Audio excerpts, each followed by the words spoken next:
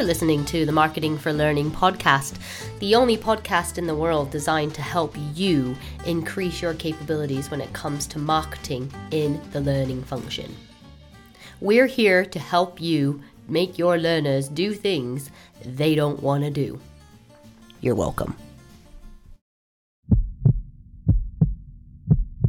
Hey guys, welcome back to the Marketing for Learning podcast. Sorry there's been a bit of incognito silence from us since we won the award. I have been stricken down with the lurgy. It's not COVID, but I have been quite unwell for about 2 weeks now. And trying to get better with an infant is no joke. So apologies that it's taken a bit of time to get back to a place where I even feel like I can record. But you can probably hear in my voice, I'm still not quite right. So thanks for bearing with me. Thanks for your patience. Hopefully I'll be back to myself soon. So today we are talking about a value proposition canvas. Now, this has come up in quite a few conversations I've had recently when it comes to marketing workshops, and it's also a discussion I've had with multiple L&D practitioners who are using marketing thinking. And it is a really fundamental part of marketing strategy, branding in particular, because it forces us to introspect a little bit. It forces us to understand a little bit more about what we're offering to our learners and what that means to them. So when I say what we're offering, first and foremost, when we're building out a value proposition canvas, we are going to address and assess several key areas of your learning, your product, your learning experience. This is the product that you're going to go out and sell to your audiences. So what is it about your product that's different, unique, or an opportunity for them perhaps? Let's have a look at things like benefits. So this is going to help us understand that what's in it for me piece. What are the benefits to learning in your organization? How does it positively impact somebody? How is it going to make their lives better, their careers better, their day-to-day productivity better? All of these facets should be definitely explored and considered when completing a value proposition canvas. Another element when you're looking at your learning is to understand the features of your learning. So whilst I don't recommend that we go for a feature first message, understanding how those features can play a role into the benefits. Is it a digital experience? Why is that useful? Okay, you don't have to go into the classroom anymore. Oh, did you know it's this type of element or versus this, or we've got this blended mixture. Really consider the features of your learning because, again, this whole exercise kind of helps you to get a more holistic overall view of what it is that you're offering to people. So we've covered benefits, we've covered features. And the last element from your learning when we're looking at a value proposition canvas is experience. What's the experience like for those who interact with it? Now, of course, you can ask your learners this question, and I recommend you do. But what's the experience supposed to be for them? Obviously, it's going to hopefully be a positive one. But ask yourself, what are we trying to sell here? What's the experience that people are going to have?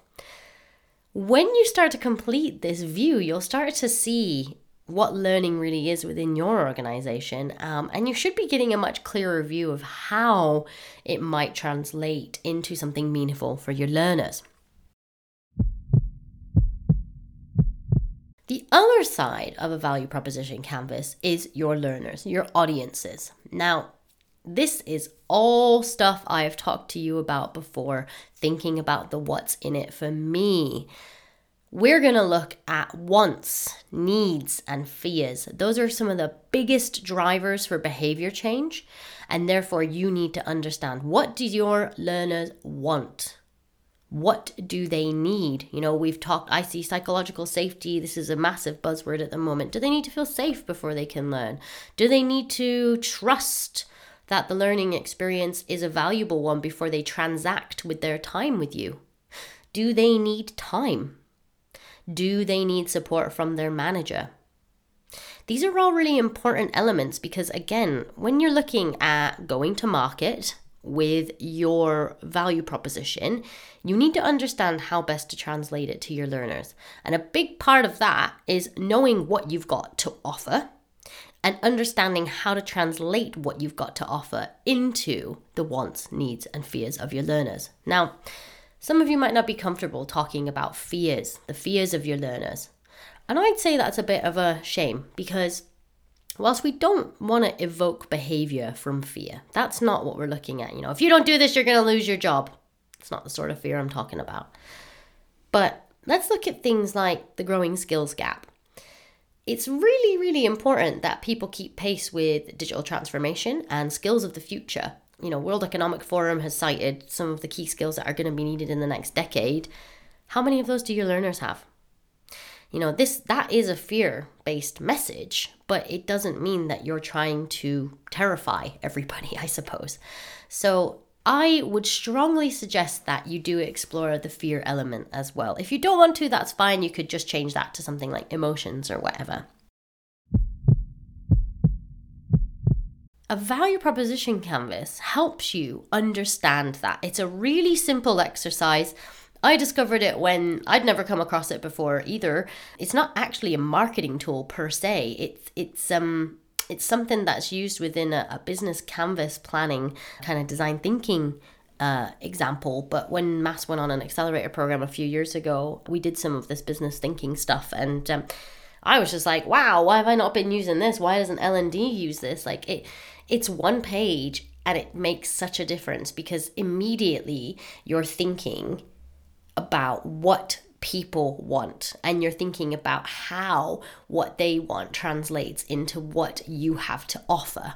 And somewhere in there is the magic of marketing. So please, I urge you to take a value proposition canvas and run with it. I'm going to put a link to one I've created for you guys. Feel free to download it and use it as a bit of an example. I'll also include a couple of key videos that I've found particularly useful in terms of how to complete a value proposition canvas. They're really straightforward, but they could be a really good team building exercise for you in your L&D function. Get everyone there, get the Post-its out, mark it out on your wall and say, okay, here's needs, wants, desires. Use this opportunity to really reflect on what it is that your audience wants and what it is that L&D does. And, there at some place, there's got to be some convergence. And if not, then you've got to figure out how you can sell it. And so either way, this process of completing a value proposition canvas is really going to help you to understand the lay of the land a bit better. And like I said, if you do it as a brainstorming exercise, it's going to get some of your key team members a bit more involved in, the mindsets of a marketer without ever doing any marketing. This is, I just did a podcast recording before I've done this recording. And something that we touched on was, how broad digital marketing really is. Where do you start? Data analytics, testing, SEO, content and copywriting, websites, visual language, branding, that's just scratched the surface. You don't need to necessarily be doing all of that all at once. If there's one message I can urge you to take away, barring what's in it for me, is it's a mindset thing that I'm looking to really help you with here. How can you start to think more like a marketer? Because that marketer's mindset is what's going to make the difference. The marketer wants to test and fail and learn. The marketer is willing to push the envelope. The marketer is obsessed with their audience. They're not trying to tell the audience what to do. They're letting the audience tell them what they need to do. The value proposition canvas helps you understand exactly what your audience needs you to do. It's a really worthy exercise. I strongly suggest you do it. It's also quite fun. You kind of learn more about yourself. And like I said, if you do it in a team environment, it can be a really dynamic hour or two. Also, even if you're not in the office anymore, I strongly recommend Miro. They're not paying me to say that. I just started using it and mildly obsessed with it. It's a great little brainstorming tool. So anyways, thanks for your patience. As I said, it's been a tough few weeks getting back on the mend. So I will see you guys soon. We've got lots of guests recordings that are being edited, approved, and more. So, watch this space. There is so much more to come. Thanks, guys. I'll see you later.